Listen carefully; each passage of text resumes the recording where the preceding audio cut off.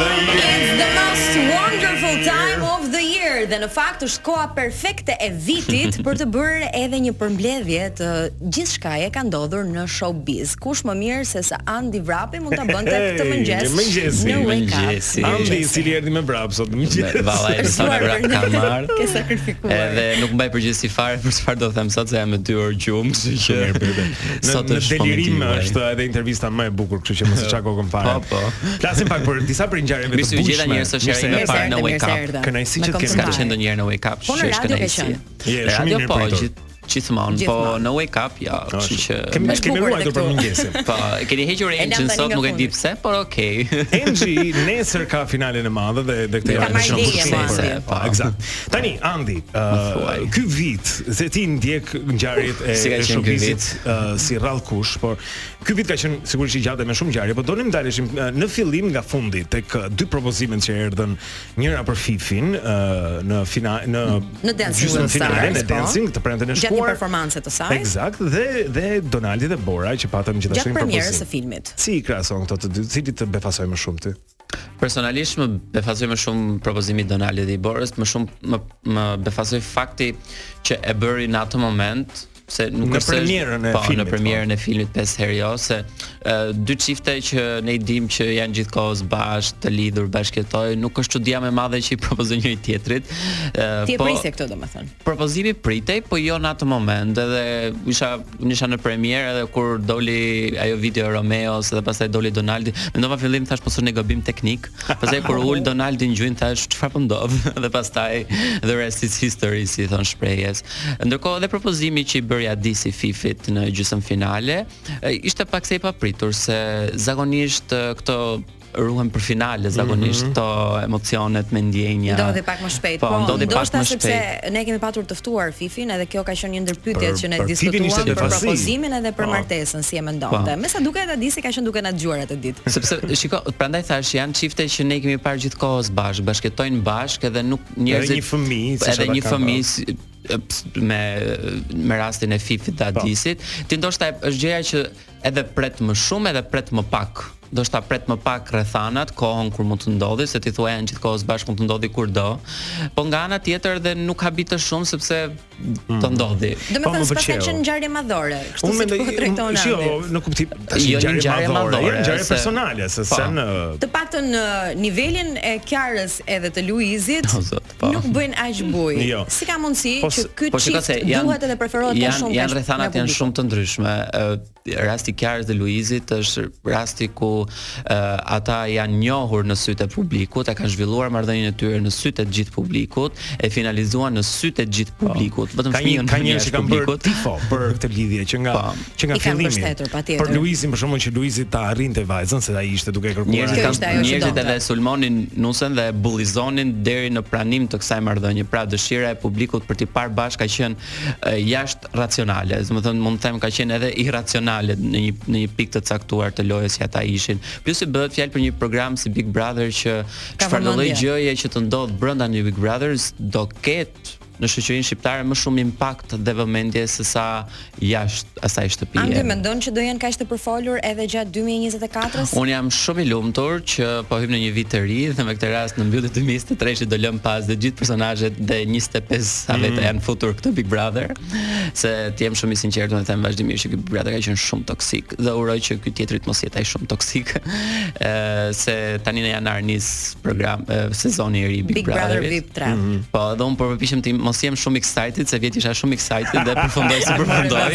Kështu që po përpiqem që të jem shumë i rezistenca është e kotë. Ne në fakt kemi 12 orë me pankarta. Kemi komentuar shumë emra, por nuk e dim cilët nga këta janë në listën tënde. Çfarë mendon se është konfirmuar, nuk është konfirmuar, këtë do shohim brenda shtëpisë. Ndryshe nga gjithë njerëzit që e shohin shumë skeptikisht çdo sezon të ri të Big Brotherit, se mbaj mend vjet që unë i thoja, "Ore, shiko deti Big Brother shumë bombastik se këta emrat pavarësisht se juve ju duken si ndoshta jo më jo VIP-at, ndesë unë e urrej këtë fjalën VIP.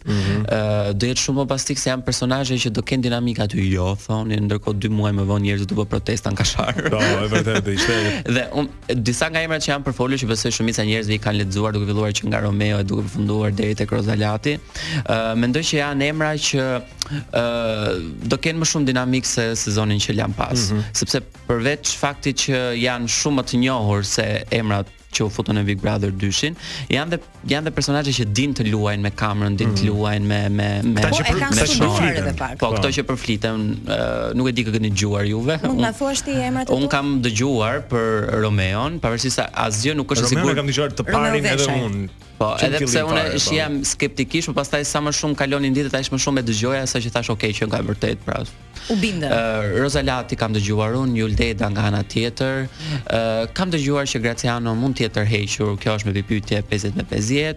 Eriola Doçin kam dëgjuar unë, kam shumë emra të tjerë, po deri në fund domethënë kjo është tërhiqje mos e kput se varet ta kanë nënshkruar apo jo kontratën, kështu që. Andi duhet të pyes, duke qenë që ti e ke ndjekur dhe e njeh këtë spektakël, dhe njeh dhe personazhet. Kam bërë një diplom për këtë spektakël. Akoma më keq se Big Brother VIP. Por domethënë njerëzit janë duke parë Big Brother dhe në telefon janë me publiciteti. Patjetër, është e vërtet. Por edhe unë jam nga ata njerëz, por doja të thosha, do të pyesja këtë gjë. Mendon se dyshi do të ndikojë treshin. Në kuptimin që këta personazhe që do të hyjnë tek treshi kanë parë dyshin, edhe sigurisht që dyshi ishte një platformë gjigande për shumë për Luizin ishte tjetërsuse në karrierë dhe në jetë, domethënë më kupton? Life changing do thonë. Po, i ndryshoi jeta totalisht, jo vetëm se njohu Kiarën, po edhe në karrierë. Dhe kjo sigurisht ndikon dhe ty e mua që do hym te treshi. Me sa kam dëgjuar unë dhe në biseda që kam bërë, të gjithë presin bën Luizi i 2024-s, që mendoj që është shpresa pra. Kjo është shpresa, po mendoj që është një shpresë e gabuar, sepse Luizi u bë Luizi për shkak që ndoshta nuk kanë qenë as të dorë të Luizit, pavarësisht se njerëzit mund t'i atribuojnë atributet e një lojtari shumë të mirë, të aftë, pa ja hequr këtë, po janë dhe shkaqet në të cilat kanë ndodhur. Ka ndodhur një pikë që çfarë sensi është kjo? Po, shiko, populariteti i Luizit u rrit në mënyrë eksponenciale do thoja, sepse njerëzit pante ai një njeri të ngjashëm me veten e tyre. Sa e mundur do jetë që njerëzit shohin një të ngjashëm për shembull te Juldeda, sa të ngjashëm do shohin veten vajzat tek Roza apo te Eriola Doçi. Kjo është për tu parë. Po mirë, do ketë edhe polemika dhe mund të jetë më i ngjashëm me njëshin. Dy javshin e parë njerëzit do fillojnë me komente të tipit që ja ky përpiqet kopjoj Luizin, kjo përpiqet kopjoj Kiarën. Do krahasojnë. Nëse hyn te Romeo do ta krahasojnë me Donaldin, po nga ana tjetër do e krahasojnë sërish me Luizin se do e gjejnë një pikë të përbashkët. Po pastaj pas 2 javësh të parë ose pas muajit të parë do të jap 30 ditë kohë, pastaj e gjithë vëmendja do fokusohet tek banorët e ri dhe ne do e humbasim këtë krahasimin me banorëve të vjetër. Kështu që mendoj që siç ka ndodhur me njishin, kur nisi dyshin e filluam të shihnin të ngjashëm mes njishit, mes asaj çka kishim parë neve. Dhe kështu ndodh, me treshin të shohim të ngjashëm me dyshin, me katrën të shohim të ngjashëm me treshin, dhe kështu me radhë. Është një spektakël, ndoshta i vetmi në Shqipëri që prodhon mes të tjerave dhe fëmijë. Tek njëshi Angeli u lidh me darkën. Unë e përdor si batut. E kuptoni që është i vetmi program që ka bërë më shumë fëmijë edhe ka lidhur më shumë çifte se përputhen, që ka qëllim këtë gjë. Lodhemi në jashtë, duhet futesh aty brenda që të rregullohesh, të martohesh, të fejosh. Varet të do publiku për ty, pastaj se kthehet si muhabeti hallave në fis.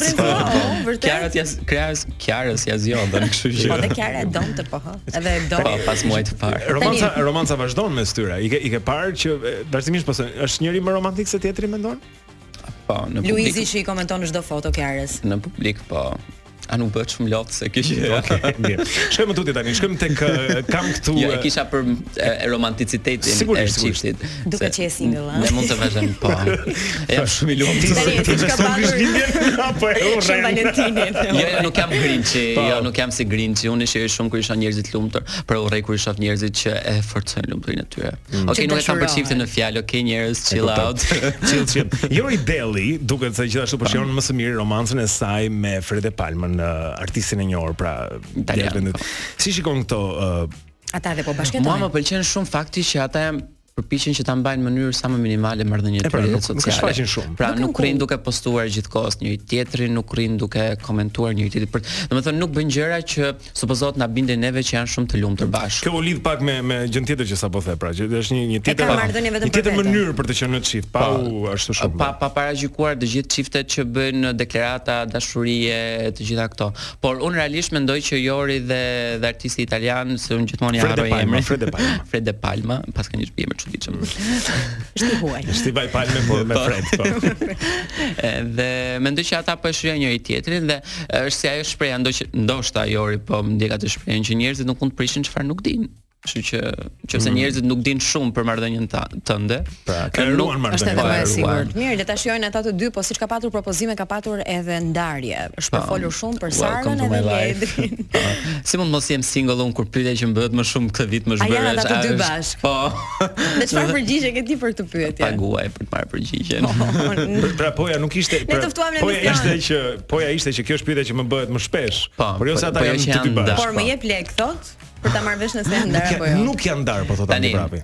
Unë do të flas për faktet që dim, jo për ato që di unë, domethënë se që ndonjëherë ndryshojnë faktet që dihen në publik nga ato që mund di unë. Pra ke një analizë tënde. Sa po kanalizohet Grita Dumën në një. Po shumë mirë. Unë tek episodi i parë 2024 me Grita Dumën do kanalizoj për të një letër të Sarës. Shumë bukur, më pëlqen kjo gjëja. Shiko, ka shumë njerëz që mendojnë që e gjithë kjo gjëja bëhet për marrëdhënie për diçka marketingu, po. Domethënë që Ledrit i shtohen vajzat dhe njerëzit në koncerte, Sara nga ana tjetër rrit vëmendjen. Pra është PR sepse për këtë çështje ka folur kryesisht menaxheri i Ledrit, po. Kjo është një anë e medaljes. Si shohin njerëzit? Ana tjetër e medaljes është edhe që çifti është në një krizë me njëri tjetrin. Kjo ana e medaljes përshtatet nga fakti që kjo ka lindur nga një puthje Sarës në film që unë e kam parë gjithmonë me pikpyetje që është e pamundur që një çift që është i konsoliduar, i lumtur, bashkëton, ka një fëmijë, të ndahet ose të ketë një krizë pse Sara mori pjesë në një film dhe puthi një aktor që edhe kur kjo vjen nga një familje që ka qenë pjesë e showbizit prej dekadash tashmë, më duket një arsye që është paksa e dyshuese, ka qenë gjithmonë dyshuese për mua. Po s'e kemi parë faktin që Sara është gjithkohës në Tiranë, Ledri është gjithkohës duke udhëtuar, po i vogël është duke qëndruar në Prishtinë me gjyshrit. Ana tjetër thuhet që Sara ka kaluar në një shtëpi me qira. Unë për vete personalisht kam takuar shumë rrallë Sarën edhe jam munduar që t'ia shmang këtë pyetje se është një gjë e ke parasysh kur ti e di që bezdisësh shumë nga ky pyetje dhe Sara është bezdisur nga ky pyetje. S'ka faj, po. Ka ca gjëra që ndoshta njerëzit duan t'i mbajnë për vete. Tani çfarë besoj unë? Unë realisht besoj se ka një krisje mes të dyve, nuk besoj se janë ndarë kështu përfundimisht. Mund të jetë diçka midis pra, mund të jetë diçka që që kalon çdo çift normal në jetë, një herë në jetë. Se shef ashtu, nuk e kaluar ndonjëherë ti? Çfarë? Nuk po flasim për mua sot. Jo, vetëm për pjesën e showbizit je. Shke. Po në një ditë tjetër ti s'më sot. Po flasim për Sarën dhe për Ledrin. Mirë se të bëjmë pjesë showbizit ditë tjetër. Tani, kemi patur këtë ndarje, po është përfolur së fundmi edhe ndarja e çiftit, më saktë Princ Lekës dhe Elia Zahari. Që ka qenë lajmi që nuk e dija që do flistim në fund të vitit, ka qenë lajmi më i papritur. Por pastaj u mësuaj që çifti kishte një vit ndar me njëri tjetrin, por procedurën e divorcit e ka filluar vetëm para pak javësh. Kjo është zyrtare tani, kjo ka shkuar në gjykatë si çështje. Pritet që princi të dalë një deklaratë për këtë, duke qenë se bëhet fjalë jo vetëm për një personazh showbizi, po edhe një person me rëndësi politike, pak apo shumë ka rëndësinë vet politike në Shqipëri. Kanë filluar procedurat e divorcit, aktualisht jetojnë të ndarë dhe princi ka filluar një marrëdhënie të re me një fotografe që unë nuk kështu përflitet. Tani kjo ishte diçka që kishin botuar portalet, po shikoja. Ditën e djeshme, sa lexova dje. Punonte në stafin e tij si fotografe staf. Dhe mendohet që është fotografja që i ka bërë këto fotot e fundit me vajzën. Dhe burimet e mia e konfirmojnë këtë, po unë nuk dua të dal prapë si njeriu që konfirmon ndarjet në showbiz. Si duhet të jam çu në vend të i kundërt të Cupidit. Po presin një libër që quhet Spare. Si ai edhe mund ta bëj këtë, po edhe mund ta bëj. Publiku do ta përpinte. Shikoj, figurat mbretërore ndoshta shesin më shumë se personazhet e artit apo spektaklit, kështu që po. Shikoj ke Prince Harryn me education, mentalitetin. Në Shqipëri akoma më keq. Flasim për Shqipërinë thotë. Okej, të shohim se do shkojë edhe kjo. Po me sa duket, ishte befasuese pra, po që tani por këto janë të gjëra të pa konfirmuara sepse portalet shpeshherë janë të vetëm flasin. Të pabesueshme dhe mund edhe të prodhojmë, por që kjo është ideja, pra sikur ka pasur një trekëndësh atje dhe një romancë apo një tradhti, nuk di çfarë ta quaj po. Ndarja nuk ka ardhur për shkak të marrëdhënies së princit me fotografen. Prandaj do vjen më vonë, kjo ka ardhur më vonë. Prandaj thashun që çifti ka një vit të ndar, që mund të kenë ndodhur për shkaqe nga më të ndryshmet, por marrëdhënia me fotografen ka nisur së fundmi. Pra nuk është një gjë, po, nuk është arsyeja pse është ndar princi nga shumë që cilësore këtë që po. Më mirë tani. Të pëlqen ty, okay. Mariza Ekonomi bëhet nën për herë të parë me një vajzë që quhet Melody. Nuk e di çfarë thot Meri për vitin 2023, po mendoj që i përket një shenjë që është shumë me surpriza, se edhe lindja e Marizës ka qenë shumë befasi.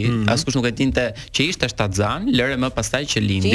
Por ishte një lajm shumë i mirë se edhe në postimet që bënte Mariza ishte shumë e lumtur dhe dukej që i kishte ndikuar për mirë.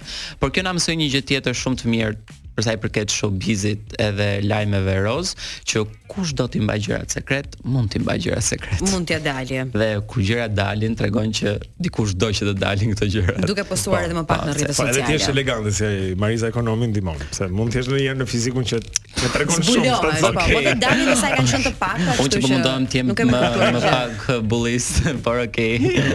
Okay, tani një shtatzani tjetër kemi patur edhe Gjensila Myrtezaj, e cila është bërë me djalë me emrin Amen. Amen, po. Edhe çifti Beskallaku Gjensila Myrtezaj ka qenë përgjatë gjithë vitit në kryefjalë lajmeve roz. Fillimisht për ndarjen, thuhej që ishin ndar, pastaj kishin krizë, pastaj ndahesh për herë. Ishte e lidhur shumë. Po mos e nuk u tha për ndarje. Krizë kishte vetëm. Jo, tha për ndarje, madje u tha që Besi ishte larguar nga shtëpia. Bëhem shumë mirë. Jo si kam shkruar, kemi qartë. Jo, për zotin, jo bëj për Santa Clausin. Tani, për kokë të babagjyshit. Por që nuk rezultuan, pra. Jo vetëm që ishin të ndarë, por u shtuan, po themi këtë vit me një tjetër djalë dakime. Shumë mirë, dhe urojmë më të mirën. Po pyesun për këta portalet, mendon. Çfarë është më mirë? Çfarë urojnë këta? Po, këta urojnë që një çift të ndahet. Çka, ne shet më shumë, kur ndahen, kur s'ndahen, kur lindin, kur tradhtojnë, çfarë duan? Unë nuk e kuptoj, jo sepse jam me profesion gazetare dhe normalisht që më lidhet puna dhe jeta me mediat e shkruara, po nuk e kuptoj se njerëzit i shohin gjithmonë si armiq publik portalet. Unë nuk mendoj që janë armiq publik, por kanë është ndoshta e përbashkëta e mira dhe e keqja, ose ajo e keqja e domosdoshme për çdo personazh showbizi. Se nëse nuk do ishin këto portalet, nëse për shembull Gjensila dhe Besi nuk do përfliteshin për ndarjen, ndoshta çmimi i Gjensilës dhe i Besit në koncert nuk do ishte kaq i lartë. Çmimi i një këngëtari tjetër nuk do ishte kaq i lartë. Ti po thua që çdo lloj reklame është reklamë mirë, që të për shembull, ka raste për shembull që banorët caktuar të Big Brother nuk duat përmend emra, por kam raste shumë të freskëta që ankohen gjithmonë për gazetarët, për njerëzit që flasin në rrjetet sociale për to, për ne që i komentojmë, për ne që shkruajmë për to. Dhe nga ana tjetër kur në momentin që i bie fama, i bie numri i followersve, jemi kontakti i parë që ata shkruajnë ose kontaktojnë për t'i bërë diçka. Domethënë, nuk është 1+1 bëjnë 2, nuk është kaq e thjeshtë. Domethënë ti mund t'i shpallësh armiq publik portalet, por mendoj që media është pushteti. Po mirë, ndoshta mërziten kur lajmet nuk janë të vërteta edhe bëhet copy paste. Po në çdo portal të mundshëm. Kjo nuk është gjë që është ekskluzive për Shqipërinë, kështu ndodhet të gjithë botën. Madje ti ke personazhe shumë të njohur që i bëjnë telefonata paparacit, vetëm që ti bëjnë disa foto në qytet duke ecur dhe të publikojnë si foto paparacësh. Nuk është një marrëdhënie prerë me thik që këta janë armiqt, ne jemi të pastër të Zoti dhe këta na sulmojnë gjithkohë se na duan të keqen. Ndërkohë jo, është një marrëdhënie që ti jep dhe merr, dhe është një marrëdhënie e domosdoshme. Nëse ti nuk do kesh një marrëdhënie me median, shanset që ti të dështosh janë shumë të larta. Dhe askush nuk do flasi për ty. Sigurisht. Tani, një pyetje rikthehemi pak tek Big Brother, sepse ka shumë njerëz që e duan Luizin, madje duan ta shohin sërish të pranishëm në ekran. Ka shumë që mendojnë që ai do të jetë pjesë e Big Brother VIP treshit. Unë kam dëgjuar këtë. E kam dëgjuar dhon, po unë shumë pikpyetje se është pak e pamundur që dikush i dyshit sidomos të kthehet opinionistët gjykoj treshin, do jetë gjithkohës përveç se subjektiv, po do jetë edhe pak unfair për ata që do jenë brenda. Pak e padrejt për ata që janë brenda. Unë një tifoz të çmendur të Luizit. Sigurisht ata duan edhe shtëpi ta kenë. I thash ti do ta doje Luizin, i thash do e shifje treshin, i thash se Luizi patjetër dha. Sigurisht. Më që në sensin televiziv bën. Dhe mua kur ma kanë thënë edhe para kam thënë mos na japin arsye që të mos e shohim të program. Okej, Andi, po kush mund të jetë opinionist këtë vit? Un kam dëgjuar se ishte Abra Hajdarin, por u çudita shumë se Arbi u betua në fund të dyshit që nuk do ta bënte. Për kokë të babagjyshit edhe ai. Por çfarë tha njerëzit dhe e mbajtën në fund të ditës. Nuk është çudi që Arbi të kthehet. Kam dëgjuar sigurisht të madhen, ikonikën Lona Qerretin. Si opinioniste të gjithë njerëzit menduan që Bleona do futej brenda në Big Brother si konkurrente, të cilën e përgënjeshtroi. Por përgënjeshtroi lajmin si konkurrente, nëse ti do e lexosh të gjithë shkrimin. Ja, dhe se çfarë bën një hetues si Andi Vrapi, shikon që nëse ti lexon mes rrethash. Po sigurisht, djalli fshihet në detaje. Dhe jeni sheu më. Përfundoj atë. Nëse ti e lexon të gjithë shkrimin e saj, ti do të kuptosh që ajo mohon lajmin që do jetë pjesë konkurrente, por nuk thotë që do jetë pjesë e Big Brother si opinionista apo do rikthehet në Shqipëri fare apo në televizion. Kush mund të rrinte e krah Blona Qeretit si opinionist? Unë mendoj që Blona tek pull do ishte personazhi. Unë do ta shihja vetëm për Blonën, me thënë drejtën. Tani njerëzit do thonë çfarë analizë bën Blona. Unë kam pasur një eksperiencë me Blonën në një reality show. Sa mirë, reality show tash. Fal. Jo, ama unë jam djali Blonës, çfarë thua, zoti ma. Unë jam rritur duke adhuruar Blonën, nuk më shkon mendja për asgjë tjetër. Për zotin pa dhe performanca. Edhe këndon në dush, të lutem shumë. Dhe jo vetëm në dush. Më ke jep me shtëpinë mandarin. Kjo është këngë e din gjithë, po ka këngë më ikonike se kaq. Dhe do thoja që un kam pasur një eksperiencë me Blonën si opinioniste në një reality show në Shqipëri dhe mua më ka habitur sepse mënyra se si analizonte ngjarjet ishte shumë herë më e mirë se ndonjëherë se disa që janë me profesion opinionist, pavarësisht se nuk ka profesion opinionist. Ishte shumë e Hollywood e ka ndihmuar ta edhe në showbiz. Edhe në showbiz. Eksakt. Shumë mirë. Dhe do të jetë Ledioni? Apo Arbana? Unë besoj që do të jetë Ledioni, tashmë është konfirmuar. Ky është një ndryshim jo i vogël, po tani. Unë ndryshe nga një pjesë publiku është ndarë për gjysmë, disa janë nostalgjik dhe duan Arbanën, disa të tjerë janë shumë pro Ledionit. Unë i përkas asaj që mendoj që Ledioni do ta bëj shumë mirë, jo se jemi në Top Albania Radio këtu. Pa kam thënë, jo se është drejtori. Njerëzit kanë po pra për të jemi të qartë. Jo, e kam thënë dhe edhe një lajm Moltit Currin dhe Fatma Xheliun, që unë mendoj që ne tentojmë të paragjykojmë njerëzit që bëjnë këto ndryshimet e mëdha, se largimi i Arbanës nga Big Brother është një ndryshim shumë i madh, se gjithë njerëzit e kanë bërë si stamp, e kanë bërë si faturë, domethënë kur bie diçka në Big Brother, vinte faturë Arbana. Mendoj që Ledioni ka shumë eksperiencë në media dhe në televizion, dita bëj shumë mirë këtë gjë, prezanton shumë mirë, ne kemi parë hera fundit, mos gaboj ka qenë në program shumë big, ka qenë The Voice, që e ka bërë shumë mirë si program. Nga ana tjetër nuk mendoj që ka njerëz të pazëvendësueshëm sidomos në media. E vërteta është që nuk ka. Edhe duhet. Ndryshimi është shumë i mirë. Frima e re ndonjëherë ndihmon dhe njerëzit të heqin dorë nga ato paragjykimet, se edhe banorët që futeshin unë kam dëgjuar që shpesh herë tërhiqeshin vetëm për faktin që ishte Arbana do na e bëj kështu, do na e bëj kështu. Dhe këtë herë kam dëgjuar që qasja e banorëve që do futeshin ishte shumë herë më pozitive, sepse mendonin që do jetë një frymë e re, duke qenë se do të nuk do ishte Arbana aty duke u bërtitur siç bëri këtë vit, se ishte pak e lodhur e pa. Ka bërtitur shumë. Ke qef kur bërtet Arbana dash. Vërtet kot. Shumë mirë. Shumë faleminderit Andi Vrapi pra me ne për të folur për disa prej këtyre ngjarjeve kryesore të botës së showbizit, spektaklit shqiptar gjatë vitit 2023. Ne kthehemi me lojrat mbas pak në Wake Up. Edhe gëzuar, se nuk besoj do shihemi më. Nuk do të çojmë më kaq herë. O zot, janë. Besoj do shihemi më. Wake up. Po ndiqni Wake Up në Top Radio e Top Channel.